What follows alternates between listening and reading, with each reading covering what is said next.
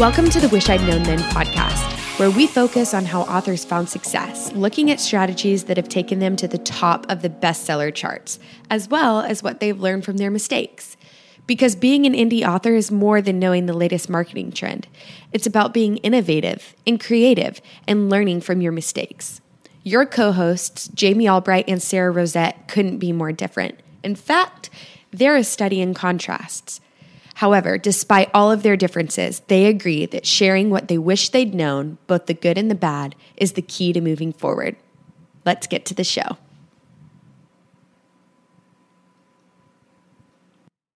I'm Sarah Rosette. And I'm Jamie Albright. Welcome to the Wish I'd Known Then podcast for authors. How are you, Sarah? I'm good. How are you doing? I'm great. I'm excited about today's show.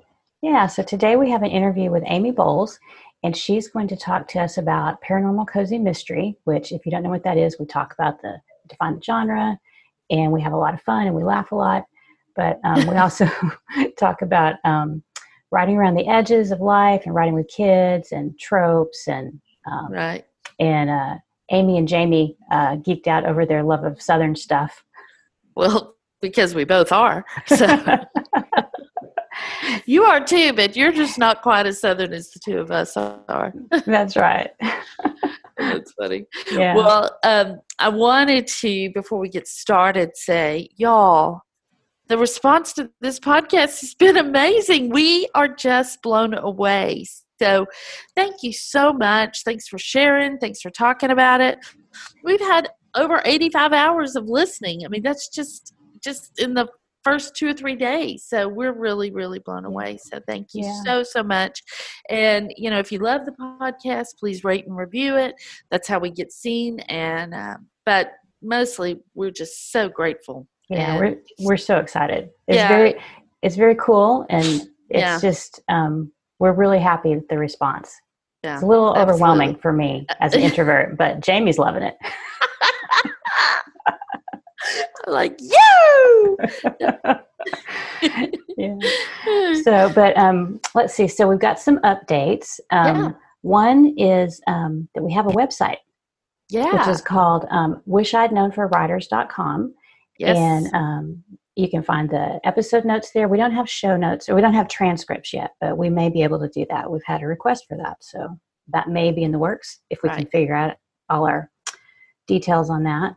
Yes. And so we're going to, let's talk about what's going on with us. Okay. And then we'll come back to it. So anything going on with you this week? Yeah, it's been kind of a big week. I launched my box set last Thursday. So Thursday the 23rd, I think. And so in the original podcast we did, I said I'd never launch at 99 cents again. Well, I did, but it was really an experiment with this box set to see, because I'm in KU and I wanted to see how page reads would go. And I'm still looking at it. I mean, for the most part, I'm happy with it. There have been some things that I thought, I thought that would go a little bit better, or it would be a little more dynamic and exciting, but it's still been really good. So when I get all the data and look at it, I'll share with everybody. But yeah, so if you see my box set and it's 99 cents and you're like, she said she'd never do that again. Well, I did. So, I think you're talking about for a single release, for a single right? book. Yeah, for a single release. But also in relation to that, I did want to correct one thing I said about when I was talking about Chris Fox. What Chris Fox said was he wouldn't launch a second book in a series at 99 cents. He has done that. I mean, he has launched 9 books at 99 cents, but he would not launch a second book in a series, which is exactly what I did. So, anyway, I don't want to misquote anyone, so I just want to clear that up. Yeah. How about you? What's going on with you? My nonfiction How to Write a Series book came out, and it came out on 1/20/20. So that was a complete accident, but I kind of liked the symmetry of it. Yeah. So that's a big overview of how to write a series. It's everything I wish I had known about writing a series when I started writing, and kind of looks at the different types of series: multi-protagonist, single protagonist, troubleshooting tips. I put everything in there that I could think of: troubleshooting tips, marketing ideas, when to end the series, when to extend one, literary universes, all kinds of stuff like that. So, and you've got really good examples in there too. I think. Yeah, I think so. For those of us that are a little more literal. Yeah. Well, that helps me too, because I need that when it's abstract until somebody gives me an example. So I tried to include a lot of those. So talked to a lot of different writers and got some ideas on examples for the genres that I'm not completely immersed in. So I tried to include enough that it'll be helpful for most writers, I hope. So right. So in light of that, though, we want to ask you guys a question of the week this week, and it's, who would you like to see on the podcast, or what subjects would you like to hear us talk about, or both? You can answer both. And we're going to pick a winner, and the winner will win either both, actually. Oh, yeah, both. That's right. Both. An hour of coaching from me, and we can talk about book launching. We can talk about ads. We can talk about just your product page and how we can improve that, publishing strategies, and you will also win a copy of Sarah's new book, How to Write a Series. So, So we figured we'd love to hear from you guys, and that would be something that we could give back to y'all, because the response has been so exciting, and just everyone's been very positive and encouraging. So we hope that will help some people out. And I will say that as an introverted writer, the idea of talking to somebody one-on-one, like calling Jamie up and saying, "Hey, help me with this," is intimidating. But don't be intimidated. Take advantage of it, because Jamie's really good at figuring out what's working and helping you figure out how to make things work better. So thank you. I would definitely do that if I had the opportunity. She gives me coaching at lunch, which is awesome. But I love to help, and anything I can do, that would be great. So at the end of this episode, you can go to the website. Yeah, so it's wishidknownthenforwriters.com, and it'll be episode 3 with Amy. With Amy, and answer those questions, who you'd like to see on the show, and what subjects you'd like us to cover. And then we'll draw a winner, and somebody will win both those prizes. So, you ready to get to the show, Sarah? Yeah, I think we've talked enough. I know, I do too. I need good. Sarah to rein me in sometimes. No, you do. All right. Take care, and we'll see you on the other side. Amy Bowles writes books for folks who crave laugh-out-loud paranormal mysteries. She helps bring humor to readers' lives. When she's not writing or chasing around 2 small children, one of which is 4 going on 13, she can be found antique shopping for a great deal. Hi, Amy. How are you? Hi, good. How are you doing? Good. Hi, Amy. Hey, Jamie. Good to see you again. It's good to have another Southern girl, but we may need a translator for this podcast between the two of us. So, Amy, tell us about what you write. So I write paranormal, cozy mysteries with a Southern flair, everything from witches to ghost hunters, that sort of thing. Very good. Very good. So they're cozy mysteries with a paranormal flair. Yes, very much so. So your traditional cozy mystery, takes place in a small town. You have this sort of female sleuth, and, that community, because the cozy mystery is very much about the community of the town, and the people and the characters in it, because you can have very quirky characters. And so I take those same concepts, but add witches or a ghost hunter. I have a ghost hunter series where she's a ghost hunter with 2 old grannies who help find ghosts with her. So that's as well they should. Yes. As well they should, because they, what else are you going to do? Exactly. You can only play so much canasta. Exactly right. And they don't even do that. One of them knits booties. So I should have them knitting canasta next time. That was funny. So the cozies have a lot of humor, right? And that's a big element in your mysteries, right? It's like the humor element, right? Yeah, I try to play that up.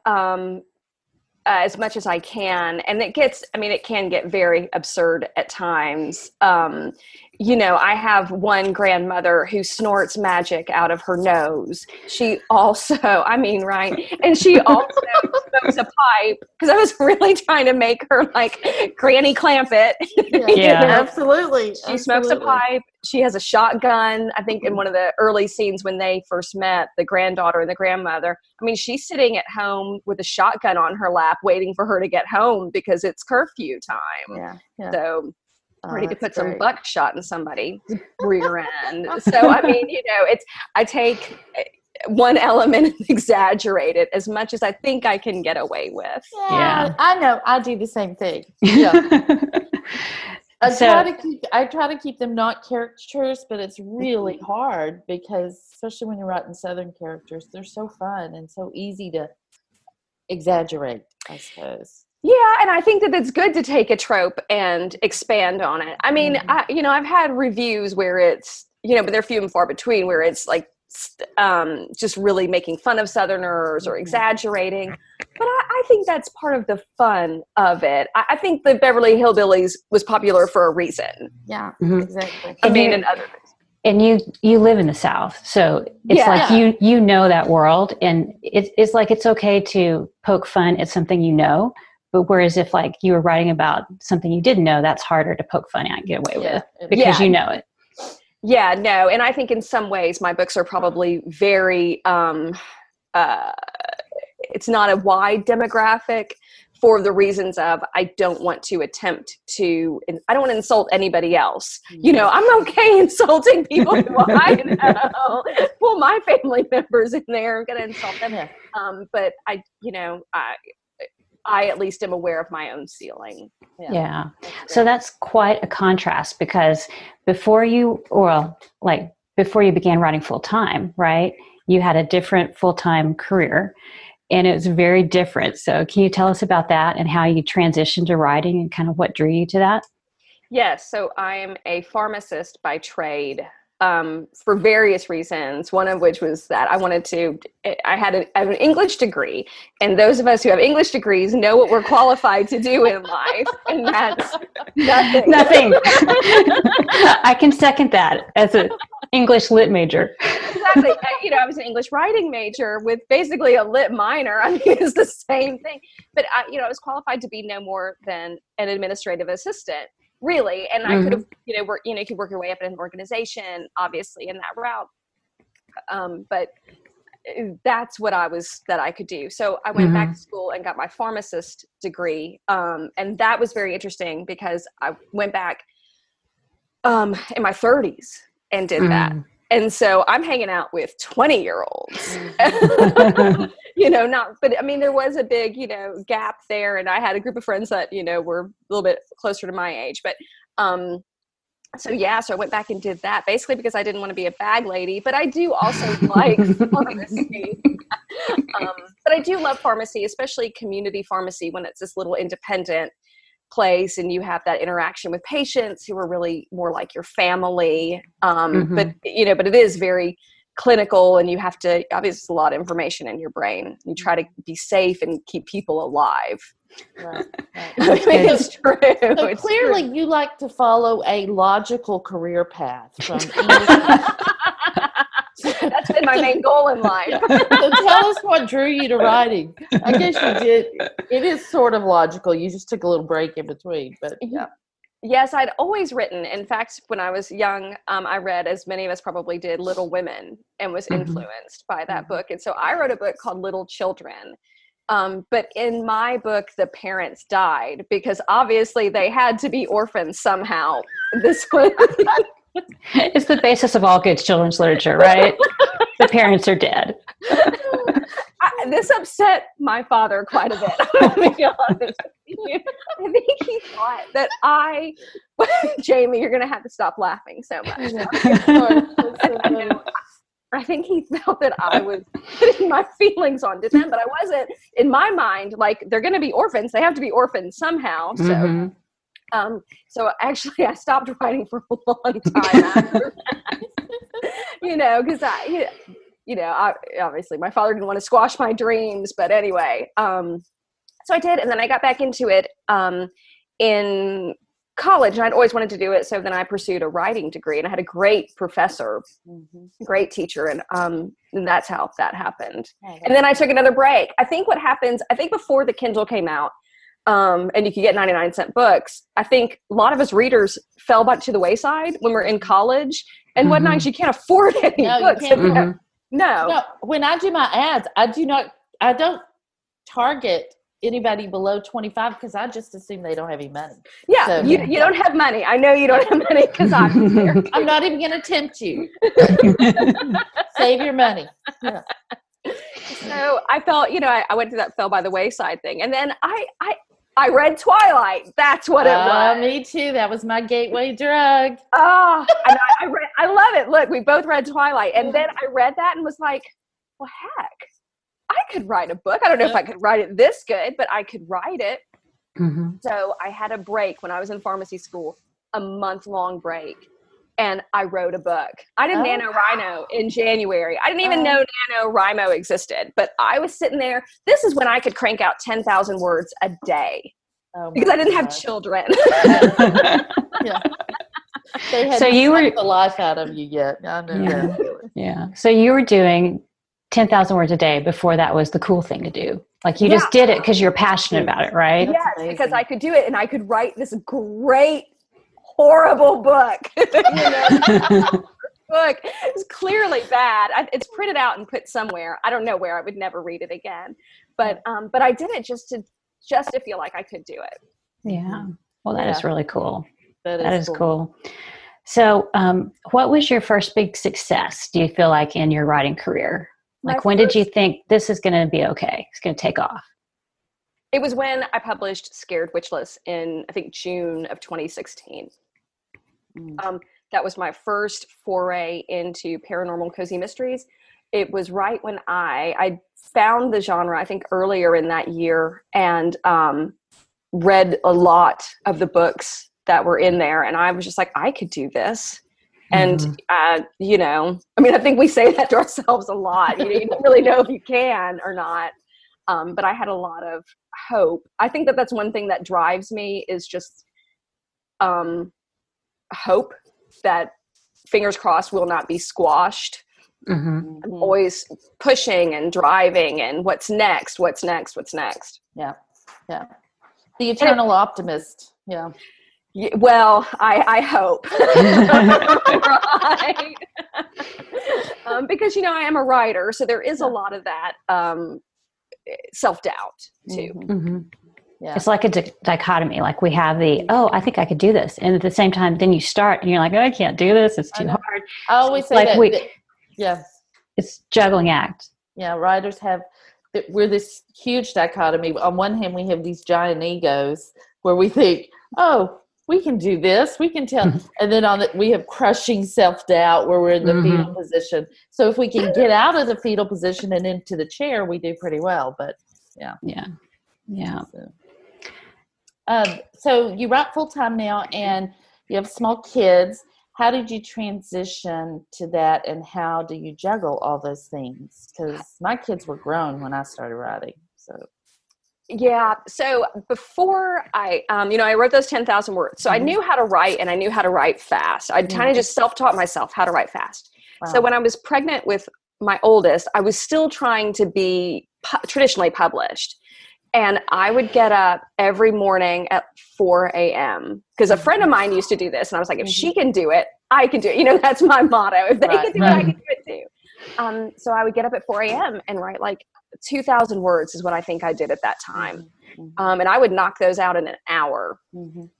And so I did that, and I just kept doing that after she was born, and I was working full time. And then I had this job. I was a pharmacist. I was the only person in this little store that was attached to a clinic. And we were slow. We were so slow. I could sit there and write books. Shh, don't tell my old boss that I would do that. I would. And so that's when I wrote actually Scared Witchless and started the Bless Your Witch series. I was writing there. And then that place closed. Well, they were pretty close. They were hanging on by a thread anyway. They were. And I lost my job. And so I had to find a new job, and I just kept writing in the mornings and had another baby. And then I would just kind of keep at it, and I would work weekends. I mean, I was working every single day. If I wasn't writing, I was physically working. I was just always working. And then I would get help as much as I could with the kids, because I had to. When you have little kids, you know, if a mother-in-law wants to help, your mom wants to help. I mean, I would just, hey, can you come over and watch them for a couple of hours? And I would, you know, go and write or whatever. Yeah. So, I mean, I just kind of always found ways to try to always keep writing. I love that. I love that you found those, you know, they talk about on the, what is it, the edges of your life, you know, you find those times. And I think that, I mean, it helps so much that you can write fast. Like you can, if you've got an hour or two, you can really crank out some words. So that really does help. I'm really impressed by that. I just have to tell you. Oh, slow writer. Well, thank you. Well, it actually has slowed down a bit. Like I get up now at 5 a.m. I don't get up at 4 anymore because that's crazy. But I get up at 5 and I write 1,000 words, and then I start getting ready for the day. And so now the process has translated into, well, one's in preschool and one's in school now, kindergarten. So now the process has translated into, okay, I'm back. I'm here at the house. I'm going to write 500 words, and then I'm going to go do some laundry. I'm going to write 500 more words. I'm going to do some dishes. That's great. Yeah. But it kind of breaks it up, and I can still get those. I'm sorry, y'all. That's a hug. Just a little atmosphere for the podcast. That's all. That's good. He can be our mascot. So I totally understand that, though, because I did a lot of writing when the kids were little. And I used to print. This was back when I used to print my manuscript out, and I'd take it with me. I did a lot of editing, like waiting in the car line at school, you know, and I had this big monster notebook, and I would take it to the dentist office and orthodontist office, you know, so totally identify with that, like just kind of fitting it in wherever you can. So sometimes it's the only way to get anything done, you know? You know, it is, it really is. But it's gotten easier. And that's what people always say when you have little kids, it's going to get easier. It gets easier. And once I could get them into school, and it has gotten easier. Yeah. I think you have more time when they get older, but I think that it's just different. You know, you have more time, but different demands, you know, on your time. But anyway, what's the biggest wish I'd known then moment for you? So I guess one of them is I wish I'd known then what I was good at writing.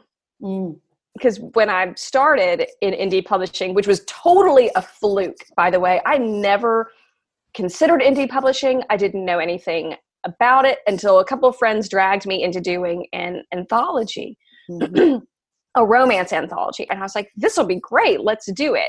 But I was writing this crazy hodgepodge thing. My husband looked at me and he said, well, you don't write romance. I was like, yes, I do. I write romance. That's what I write.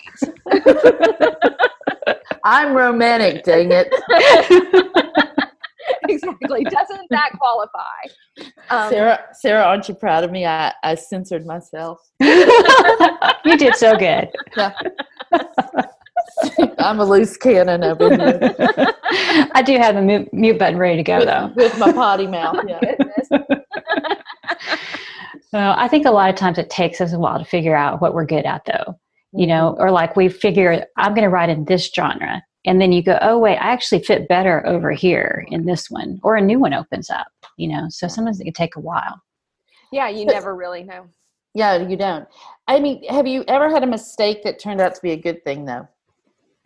I can't think of anything that I've had a mistake at that turned out to be good. If I make a mistake, it's generally like a mistake. It's a whopper. Yeah. I mean, even, you know, I in terms of like publishing or anything like that, no, like my mistakes are my mistakes. Oh, my other thing that I wish I'd known then that I do think is a solid thing for anyone, it would be knowing when to not continue with a series.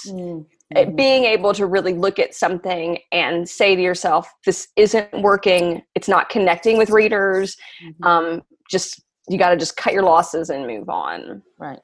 Yeah. Sometimes we're so attached. It's really hard to give something up. Well, that's exactly how I was. I was so attached to it. Well, it's going to pick up. It's going to pick up. Well, it never picked up. And, eventually I just had to admit to myself, this is not working. This isn't. This thing is dead and gone. Yeah. Yeah. Because I'm very loyal. And so I feel like I'm almost feel loyal to those characters and to the readers that like those characters, even if they're a little small group. Yeah. I feel like the I have a hard readers. Oh, please. Yeah. I know that feeling too. Yeah. I know. I have a hard time doing that. So here's another question, turning the last one on its head. Is there something that you thought was a great idea that you look back on and go, oh, that was not a good idea. I shouldn't have done that. Oh, great. That could be, no. Ask me next year because I'm doing some series things that I think were going to be great ideas, but I'm afraid they might not be. But I just don't know. I guess nothing that would end up being a total disaster. No. Or, maybe something wasn't as successful as I hoped it would be. Yes, maybe that sort of thing. But you just never know until you do it. Yeah. That's the thing about this business. You just have to, we can't ever split test anything really. We have to just, try one blurb. And then if that doesn't work, try another one or, change the subgenre or whatever we write in. So, And hope you don't get caught with your pants down. Yeah. That's, So what are the biggest changes you've seen in the industry, Amy, like writing and or marketing wise? The biggest changes I've seen, and there's a lot of room for disagreement here because there's always disagreement when it comes to changes we've seen in the industry. I think one is when I started, the 90-day cliff wasn't so bad. And the Amazon 90-day cliff, for anyone who needs a little bit more description on that. And I think that, and I also at the time believed that every 90 days was fine, really, for me or in my genre to put out a book. But I think there are a lot of readers out there who don't know authors anymore. They just know pictures, or they know covers, they know branding more than they know who the author is. So I feel like that has changed a lot. So always trying to pull in new readers, being active with new readers or, associating with readers more. I think that's taking over more in a way than it did a couple of years ago, or at least in my genre. I think in romance, it's very different. But I don't know. I think it's the same. I think but one thing I've been working on is making my name, my brand, like not just the fonts and the pictures but that my name is my brand. And that's hard. It's a hard thing. I think interacting with readers and stuff is one of the best ways to do that, though. So they remember you and not necessarily just your books. Yeah. And I think that's smart, making your name the brand, because then, you're telling them that your brand is important, in this way that, I don't know if you're thinking of like a Janet Ivanovich kind of cover or something like that. But that's telling them this author is important. And I think that's smart. Yeah. Because that's what they need to know. Yes. Yeah. There's some study that one of the, I was trying to think, one of the writers' organizations did, and it said that it took like 6 or 7 books before someone had to read 6 or 7 books before they started remembering the author's name. And I thought that's just a crazy statistic, especially now, like when a lot of people read on their Kindles and they don't see the cover. And they're, like in a print book, your name is at the top and the title is at the top. But on an ebook, you could just read one and then you'll see maybe the back matter will have the author's name, sign up for my newsletter list or whatever, but not all the time. So that's just crazy that it can. So I guess that's why series is good. If you can get them in and get them to keep reading, then you have more chances of them connecting to you. So. Right. And I think that's interesting because as a writer, obviously I pay attention to other writers. So if I'm picking up someone's book, I remember who it is for the most part. But so it's very different. I don't know. I've just finished a historical romance, which I haven't read one in a while, and it was really good. It's called The Beast of Bestwick by Amelia Howard. y'all. I'm so sorry. But I had to, yesterday I was telling somebody about it, and I had to stop and get on my Kindle and open it up to find her name, because I just don't I don't look at names as much anymore. If it's somebody I know when I start reading it, that's one thing. But if it's a new author to me, I have to go back too. Last question. Yes. What's the biggest thing you've done to set yourself up for success, either in writing or marketing or both? Is there anything that you think has been like just something that's been very helpful? I think part of it is connecting with other writers, especially in the genre. Meeting other authors, I think, is very important, not only to help introduce you to other readers and their readers, but also just to get their ideas and their support. I think that's been the smartest thing that I've ever done. Yeah. And the paranormal cozy mystery community is very tight, I feel like. That it's a little, like you guys do a lot to support each other and shout out each other, like when books come out and stuff. So I can see that could be really important. Yeah, it is. And still meeting new authors as well, reaching out to new authors too. Yeah. Cool. Well, I agree. I think that that's the big thing, being a good community member and getting involved with the community is really smart. You've done well to do that, for sure. So Amy, tell us where people can find you and your books.